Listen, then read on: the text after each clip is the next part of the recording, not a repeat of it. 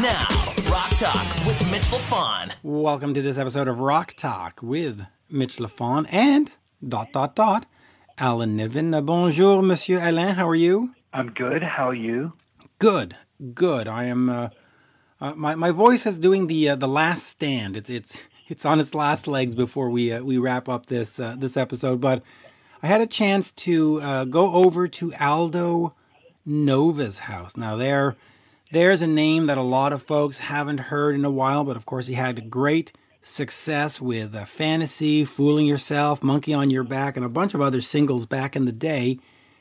And he has been locked away since 2008, 12 years, working on a rock opera called The Life and Times of Eddie Gage. So I went over to his house. He literally lives 10 minutes from me. And I went over there, and we listened to the demos, and we listened to the final songs. And then, man, this was great. He opened up a drawer with a whole bunch of cassettes, and he was looking for stuff to talk about this Life and Times of Eddie Gage. And he pulled out a cassette, and he goes, "You're a Bon Jovi fan, aren't you?" I go, "Yeah." He goes, "Oh, here's some of the early demos that John sent me for the Blaze of Glory album." And we had a chance to listen to them, and it was just John and a guitar, just, I don't know, recording it, I guess, in his bedroom or whatever. And it was just fascinating because all these great songs like Blaze of Glory, you're now hearing it completely stripped down, scratch vocals, no big production. And so that was fascinating for me. And, hey, there you go. And Aldo, of course, played on the first Bon Jovi record, Runaway and all that stuff. That's Aldo, folks. He's on there. Him and Chuck Berge and, boy, who else is on that? Hugh McDonald. Everybody says, "Oh, Hugh McDonald's the new bassist." No, Hugh McDonald was Bon Jovi's first bassist. Anyway, I should probably step aside here and let you get a word in edgewise. Comments. Well, obviously we've had a little bit of teasing with John lately, but it was something that I didn't know, that Aldo Nova was basically the main driving force and writer behind Runaway, which, in my opinionated point of view, and I am opinionated, I thought was the best track off this new album and new artist that the A&R guy who signed him was playing for me in my little condo at the time. So it's amusing to me that, the great artist Bon Jovi didn't even write that one or make it into a decent song. It was Aldo. And of course, come the third album with Mr. Jovi, Desmond Child had to come in and write their songs. So, yeah, that makes me smile when people refer to Bon Jovi as an artist. He's a pretty entertainer, and that was it. Well, listen, he's a fantastic entertainer, and I have to say, what got me deeply into Bon Jovi was seeing them live, because live, it is a great live show. So yes, they entertain you, and it's fascinating, and I do like the music. But do you know, by the way, session guitarist Tim Pierce? No, I don't. He has worked with Michael Jackson, Roger Waters, Alice Cooper, Johnny Holiday, Phil Collins, Rick Springfield, all these people that nobody's ever heard of. But Tim Pierce also played on Bon Jovi's first album, because, a lot of folks think, well, it was a band. It was, yeah. They're like, hey, it was Richie, Alec, Tico, and Dave. It's like, no, it wasn't. Bon Jovi's first album really was a solo album. And so let me go through some of these names. You had Frankie LaRocca, who played drums on some of it. You had Chuck Berge, who, if you're not paying attention these days, has been drumming with Billy Joel for 15 years. He took over for Liberty DeVito. You have Hugh McDonald, who plays bass on it. And you're like, well, no, it's Alec John Such. Listen, Alec John Such was a touring musician. When you went to see the Slippery When Wet tour, he was there. When you went to see New Jersey, He was there. But the guy that played on the albums was Hugh McDonald. And Hugh McDonald has always played on Bon Jovi's albums. And people go, well, then why wasn't he in the band? It's because, you know what? The 80s were all about how you looked. And Alec John Sucks looked tough and looked the part. And hey, I'm going to stop you right there. Yes? Yeah, because... Jack Russell was very pretty. Yeah, thank you. Yes, he was. And I'll tell you something else. My bands did not employ ringers. Somebody actually wrote me and said something about somebody playing on the Appetite for Destruction. I gotta find out the name here. I'm gonna have to do a quick research. And it's like, no, nobody played on those songs. What are you talking about? Like, stop it. But let me just quickly finish with this. But with Aldo Nova and the Bon Jovi thing, Hugh McDonald, he played on those albums because Alec just was there for the look. And if Hugh McDonald didn't look like an accountant, he would have been a huge, massive rock star. But because he didn't have the look that looked good in Metal Edge or in Hit Parader or in Rip Magazine to put up on your walls, they said, hey, let's put this guy in the band and he'll go tour. But anyway. Oh, you'll have to help out my old brain here. But to be fair, the Rolling Stones had a keyboard player in the very early days, and right through the 60s, who virtually never, ever got to get on stage with them. And if you see a photograph of him, you can kind of understand it because he looks more like a bouncer than he does a piano player. But he was a really, really good piano player. So, I mean, you know, Mick Jagger set the precedent there, I suppose. What was that guy? Hold on. I'm going to look in our texts because I sent you that the other day and asked you and said, "What's this guy playing on this album here?" Hold on. Keep talking while I find this. Dan Huff. So there's this rumor that a guy named Dan Huff played on Sweet Child of Mine. How incredibly not realistic is that? That is totally non-realistic. There were no ringers for Guns, and on top of that, my direction to Mike Klink was, let the band be the band. Your job is to capture the best performances that they can give you. And it's about the band, and it's not about making a slick album for radio. It's all about the band. So if I'd found out that Mike Klink had brought a ringer in, he'd have been fired that day. Yeah, absolutely. And I'm trying to see where that rumor comes from. I see it in a, let's see, I see it here. It says, the songs that Dan Huff included, Here I Go Again by Whitesnake, the 1987 radio version. I'm like, no, I'm pretty sure that was Vivian Campbell that went in and did that. Quick editor's note, actually, Dan did play on that. Whoops, little mistake. Anyway, back to the show. But there is an interview here in the Guns N' Roses forums that says, Dan Huff, blah, blah, blah, is a Nashville-based producer who has worked with Faith Hill, Guns N' Roses, Megadeth, Michael Bolton, Paula Abdul, yada, yada, yada. And he says that he has done the opening riff on Sweet Child of Mine. And I'm like... bullshit. I'm like, you know what? If you're saying that you're working with Faith Hill, Guns N' Roses, Michael Bolton, I think you're just throwing some serious bullshit out there so that somebody will check you out and go, oh, this guy's got to be amazing. But listen, I don't know Dan Huff personally, but it sounds like it's a little bit of somebody selling us some snake oil. Just yeah, he must have a little bit of Trump in him. Yeah, that's a little too much because the list happens to be some of the biggest artists ever. It's like, oh really? Oh, and he played on the biggest song ever. What a coincidence.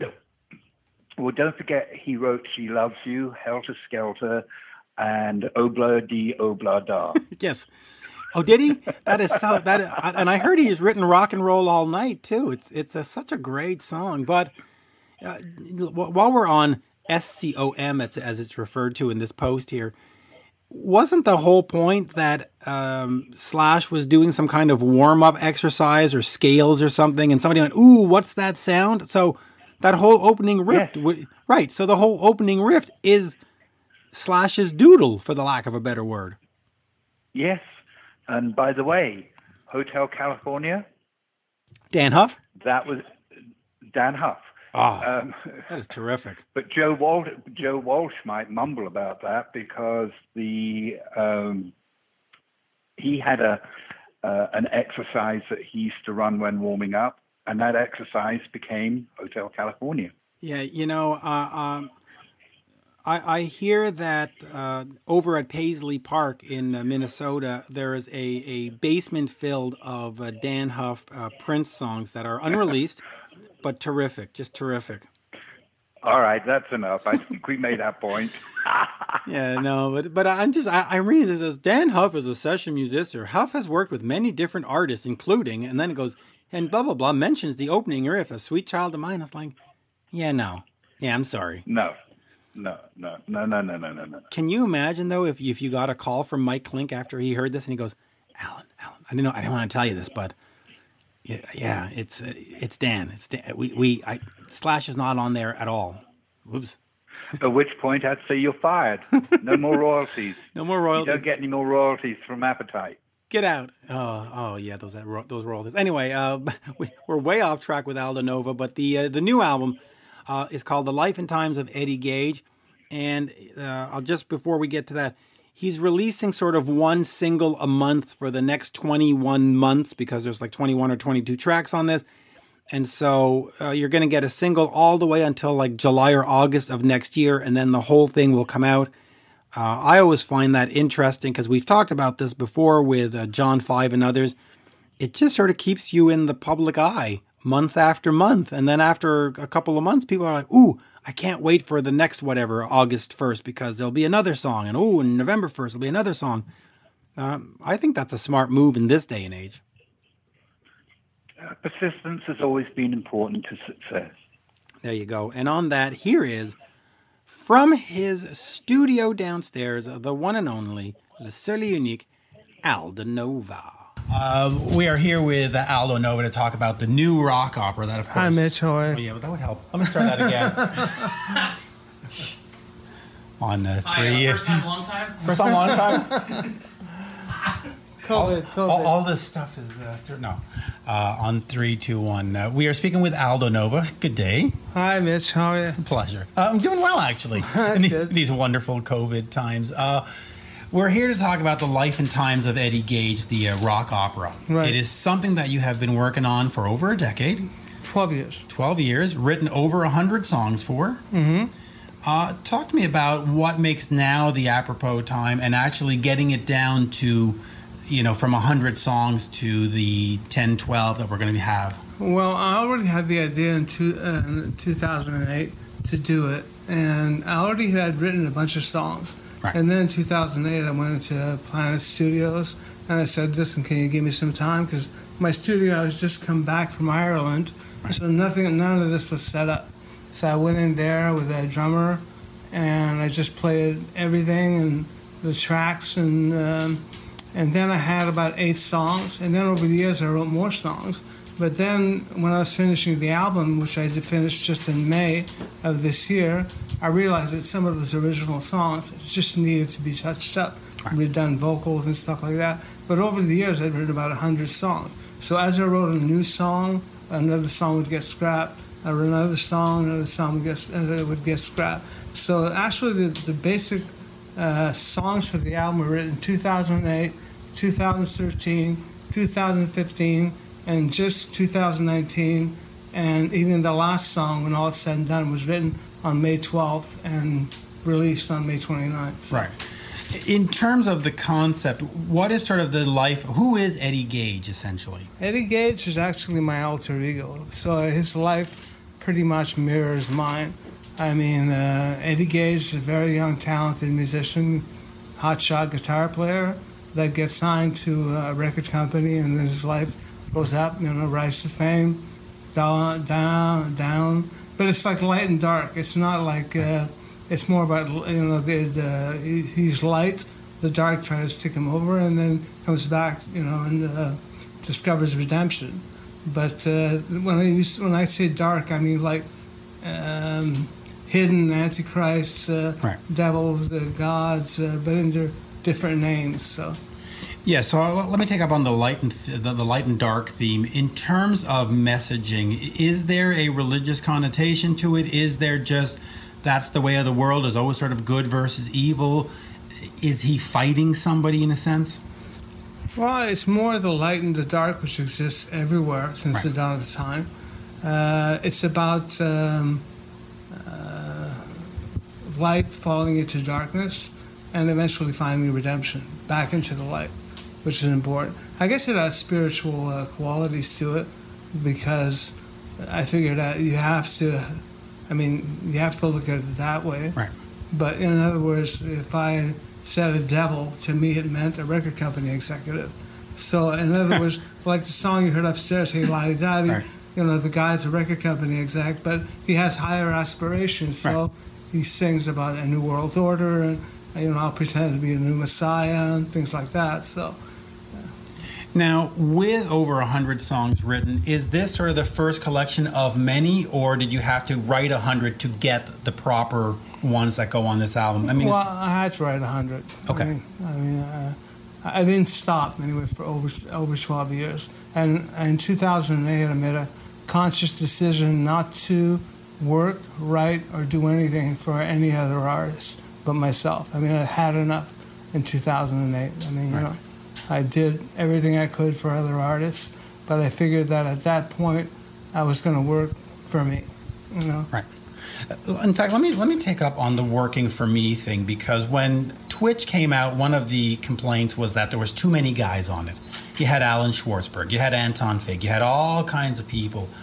Talk to me about the importance of getting your vision on tape for the fans and not having, too many people involved, too many hands in the pie. Well, you talk about drummers, and I never could play drums. Right. For the life of me, I can play anything, but drums, I just can't get a handle on it. So Alan Schwartzberg and those guys weren't the problem. The problem was the record company.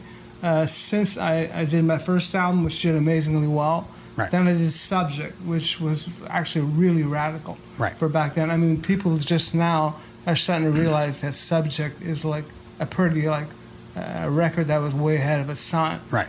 So, since Subject didn't do as well, because I went completely opposite to the mainstream, in there they said, well, okay, the next record, we're gonna be in control. Right. So rather than making me do what I want and having me write my own songs, they would actually have me do covers. So in some of the songs, like Heartless and Long Hot Summer, I had nothing to do with the writing, not the lyrics, not the music, anything. So I felt like a stranger in my hometown. Wow.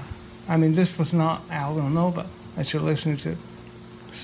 That's interesting. So how important then is it to be in control of the vision? Because there are a lot of bands where, they come in and somebody does all the songwriting, or today you have 12 people write one song. How important is it for you to have that vision and that control? For me, it's very important. Right. First of all, I'm a control freak, but I'm a control freak. You're a controlled freak. And back in the 80s and 90s, they used to call me I was severe. It was like my way or the highway. Over the years, what I've discovered is that I work with people at my level, and I don't like any interference whatsoever. Not interference in the sense, I don't like stress. You know what I mean? So I've learned that to work with where it's effortless, you have to work with people at your level. Right. So that when you send them something like the drummer, they'll send you something back that's like, wow, you're excited to listen to it. So that's what happens with the musicians I work with. Musically, for fans that know you from Fantasy, that know you from Blood on the Bricks, what is the new Rock Opera going to deliver? Are they going to get sort of those pop hits, or is it a darker album? Musically, where do we go? We'll go everywhere from rock, like you heard upstairs, to I've always been known as the great ballad, so there'll be a great rock ballad on it. But it's different. It's not like the kind of ballad which A, B. There's a in the album, I don't really tend to write in chords, but in chromatics. Right. I'll tend to write single notes, but do chromatically. And they'll have even like R&B stuff on it with like no guitars whatsoever. There'll be 40-piece orchestras with one voice. Wow. And there'll be hip, like techno. It's like an album that will have something for everybody. It'll probably get slammed by the critics as usual, but I mean, we don't need the critics. people will love it because it's a rock solid album. It's got the best of everything, the best playing. My voice is still there for 64. Actually, I've never sang better. I've never been in better shape, and so everything is top notch. The playing is top notch. The mixing, which I did myself, I did pretty much everything myself. But over the years, I've gotten to be much better at it. Right. Yeah, I learned. So the mixing is great, and of course, like I said, I put the cherry on top, and Bob Ludwig put the mastering. Who's a fan? Who's a big fan? So after 12 years, first of all, how do you sort of decide that, okay, now it's done? And then what's next for you? Do you go back to making albums like the first one with songs like Fantasy, or do you go back to making a Blood on Bricks, or do you go, okay, let's start the next rock opera? I think that, I don't know. Right. I don't have a clue. I really don't know. I think music for me is like something that has to stir the emotions. Right. So something that's going to be, something that's going to hit you in the chest like a cannon, yet something that'll move something in you. So when I hit it, I mean, with Eddie Gage, I wasn't satisfied because, I kept writing different parts of the stories because there's characters like in it. And so I always found I didn't need that. I'm missing one character. I was missing something that was going to bring it like home. So that's why the last song was written on May 12th, even though the album was finished, mastered in September 2019. Right. So you sent them a new track. Now, you also had Aldo Nova 2.0. You were going to go out and do some shows. You hadn't done some shows in a while. COVID put a damper on that. Talk to me a little bit about what that means and also getting back to the live stage and going back to performing. I would have loved to go back live. I mean, like I said, I'm in the best shape of my life, mentally, physically, emotionally, spiritually. So I have a great band together. We had everything booked. I had booked the flights. I had the shows booked. I had the rehearsal hall booked. I had the Airbnb booked. Everything was booked. And then at a certain point, they just cut it, and the borders were closed, and then the shows were canceled, and I couldn't do it. But I'm dying to go back on stage. I mean, it was the moment, and then it got cut down. Let's quickly go back to some of the earlier stuff you've done with John Bon Jovi. As a Bon Jovi fan, I have to ask, but you did play on that first record. You had a relationship with Tony Bon Jovi. How did that develop into you having that time to play on the first album? Were you doing a favor for Tony? Was it, hey, I like what John's doing? How did that relationship start? Well, when I met John, I was working in Studio A with Tony mixing, right, while we were mixing it together. And John, the coffee machine was about, you'd open the door and the coffee machine would be there. So I met him, he was just a kid over there by the coffee machine, and I didn't know people. The rumor goes that he's a janitor, but I'm not so sure what he was. But he'd hang around by the coffee machine. Right. So one day I said, do you want to come in and listen to some stuff? So I played him, songs like Fantasy, and it sounded like a cannon. I mean, with Tony Bon Jovi, he's like, he designed the power station, so right, he's got a particular sound. He's not, Tony now invented the new speakers that are, the sound comes from a wall. There's no woofer. They have them in the new cars, yeah. They have them in jets to reduce the weight. So he's a genius. So anyway, getting back to Bon Jovi, I brought him in to listen to the album, and he just flipped, obviously. But then his cousin, Tony, had all the connections. So they wanted to do a song called Runaway. So Tony put together the Salt Story Band with Roy Bittan on piano, another guy on keyboards. Hugh McDonald? Hugh McDonald on bass. we just played on all the Bon Jovi records. Never hasn't missed one. What? He hasn't missed one. He hasn't missed one. Nope. No, even from the beginning to all of them. Even though Alec John Such got, he was in the band, he never played on a record. Yep. There was Huey McDowell, there was Tim Pierce on guitar, myself on guitar. Yeah, Tim Pierce is a mother. Who was on drum? Was it Chris Berge? It was, no, what was his name? Frankie LaRocca was on drums. And that was the band. And so we cut Runaway Live. And then Tim went back and cut his solo. A lot of people, rumor has it that it's me playing the solo, but it's Tim Pierce that's actually playing the solo. And John sang, redid his vocal, and then Lance Quinn produced it. And then after that, when I remember being in the office of Mercury, and Derek Shulman was there from Gentle Giant. Actually was sitting in the chair, and I'm the only guy who knew Gentle Giant. So I shot the shit about Gentle Giant together, and I actually said, I'll do whatever it takes to help him out. And then the record came. We were cutting the record, and I did all these background vocals on it with him, and I played some keyboards. So that's about it. Right, and then so let me move over to Twitch. We spoke quickly about it, that you weren't happy with the way the record company had sort of set it out. You come back to Montreal, you asked to be let out of your contract, and you come back to here and you start doing TV work and jingle work. Talk to me about that. Was that sort of rewarding that you got to come back and do your own thing, or was there a bit of a frustration of like, hey, I'm not making Aldo Nova records, I'm still working? Talk to me about that sort of period of time where you came back and said, okay, I'm done with Portrait. I'm done with... Yeah, I was done with Portrait. That's why I came back to Montreal. Right. My mind was made up that I was never going to work for a record company, that I didn't have control over my own records or artistic control. So came back to Montreal, moved here, got an apartment, was able to build a studio in the apartment. So it was an apartment, but it was soundproof. So I was able to... Well, you heard I left the... Yeah, you love to play. I had concert level volumes. So I went there, I started making jingles for Chrysler, Coca-Cola, and I did really well at them. So the A&R... And by the way, there is a lot of money to be made in that. I mean, it's not to be scoffed at. It's a real industry. A shitload of money. Yeah. I mean, I was making more money then than I'm making now. That's for sure.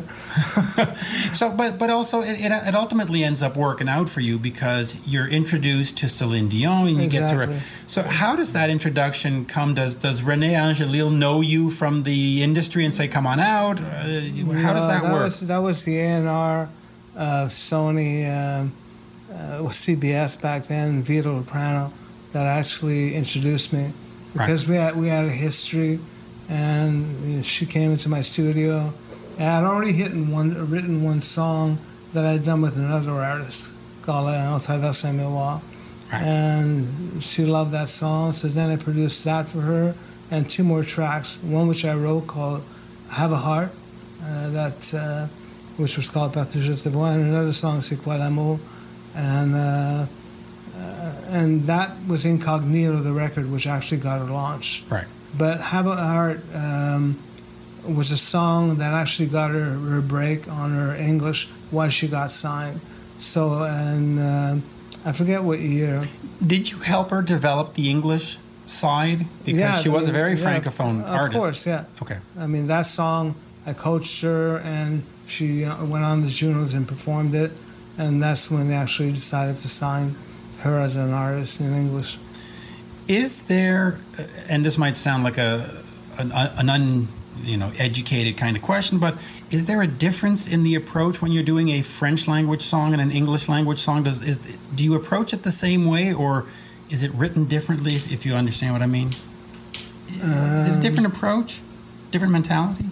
Well, the lyrics are a lot different. I mean, they'll take English lyrics and, like, if Luc Plamondon takes a song that's English, he'll make it,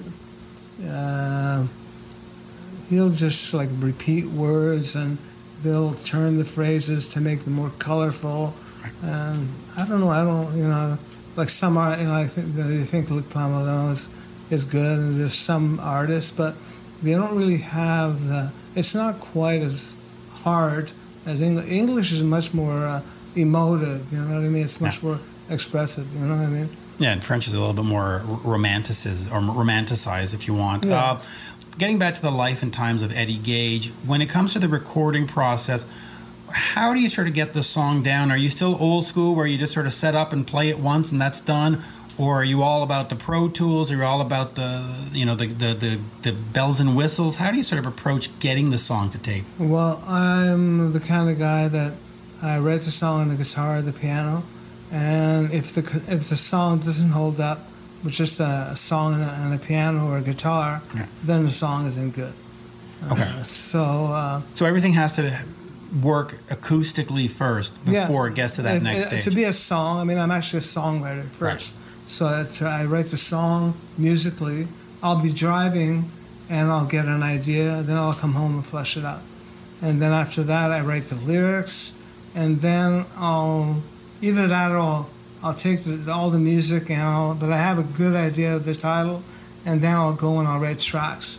And I use Logic. And then I'll do an elaborate demo of it, which sounds like a record. Right. And then I'll send it down to a drummer in Miami, and then I also had a guitar player which played great guitar called Dan Warner, who passed away last year, who used to do rhythm guitars and extremely colorful sounds that like really brought the song to life.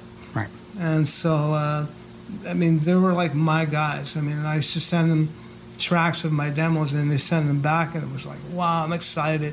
You know, I was excited to have music from this guy, and it wasn't a letdown. Right. So, and then the song builds from there. And then I replaced all the electronics with the real stuff. The Eddie Gage album has no, apart from synthesizer parts that I want, has no machines on it. It's all acoustic. Most of the songs have no click tracks. There's just really? A ballad sometimes, if you play to a click track, you can't, it's square. You know what I mean? Right. It's just like, so music has to breathe. So, so a lot of the stuff I ended up doing with just the piano and the vocal all the way through, right. And then the tracks were built all around that. Right. Yeah. I agree that songs need some space. Otherwise, it's too much information. Just going back quickly to John Bon Jovi, real quick. Blaze of Glory, of course, the Young Guns movie. How involved were you in that process? Obviously, you played on some of the tracks, but did you write most of the tracks? And no, there was no writing. It was the first record where John actually wrote every song by himself. Okay. I mean, he always had co-writers in the past, whether it be Richie, whether it be Desmond Child. When it came to that album, he actually played the cassette of Blaze of Glory. Yep. It was actually him. He had written the words and the music, and so with that little cassette, I went to home on Friday, and he needed it by Monday morning, so I actually played all the instrument, the slide guitar, and the actual finished record sounds exactly like that record. Right. So then I went to John's house, and he had another 10 songs, so I sat in his basement slaving away with a console for 3 weeks doing all the rest of the demos. And then we flew to Los Angeles, and we got an all-star band with Kenny Aronoff on drums, Randy Jackson of the American Idol. Journey. Yeah, exactly. Who's an amazing bass player. And Journey now. He's back in Journey. Ben Montench of the Heartbreakers on organ. Waddy Wachtel, who's famous for the Expensive Winos with Keith Richards, and me on guitar. Wow. So great band. A great band. Yeah. And Little Richard came to play on one track. Can't go wrong there. Jeff Beck on guitar, so you can't go wrong. Can't go wrong there. We'll wrap up on this. The release for Eddie Gage is, from what I understand, you're going to put out a song on Spotify or a song on streaming once a month, once every couple of months, and run it through until 2021. Talk to me about that approach. It's smart in the sense that it keeps the listener always engaged. But it is different. So talk to me about that decision to go sort of one at a time and just let people get it slowly. Well, with that, at the end, it'll keep people interested. You know, Engaged. It'll keep them engaged, actually. And anyway, at that rate, with 23 songs, in August of 2021, I'll still be putting out songs. Right. So the record after that, they'll get it in one shot. Unless situation changes really in the world, where music come back to normal and situation come back to normal. The record, like I said, I recorded it in 12 years. I'm in no hurry to put it out. You know, no hurry to put it out. Exactly. In terms of Spotify, though, with the artists, there's a lot of debate about how Spotify doesn't treat artists well. Is that something you worry about or think about, or just go, oh, you know what, just put the song on there and whatever? It's been years that you don't make money in music. Right. You know? I mean, my royalties, even though I have like 15 songs with Celine Dion, because the physical format is gone, ever since they switched to digital and YouTube and Spotify and Apple Music, like on 2.0, I have my own record company now because nobody owns my publishing. Nobody owns the artist. Nobody owns the record company. Right. I own everything. I wrote all the songs. So I mean, let's take the 2.0 record, which I was making most of the money on. Right. If an album sold 800 copies, I would, at $10 a copy, I would make $8,395 US. Whereas if it sold 800 copies on Apple Music, I would make $176. So big difference. I mean, well, iTunes takes 30% off the top. Right.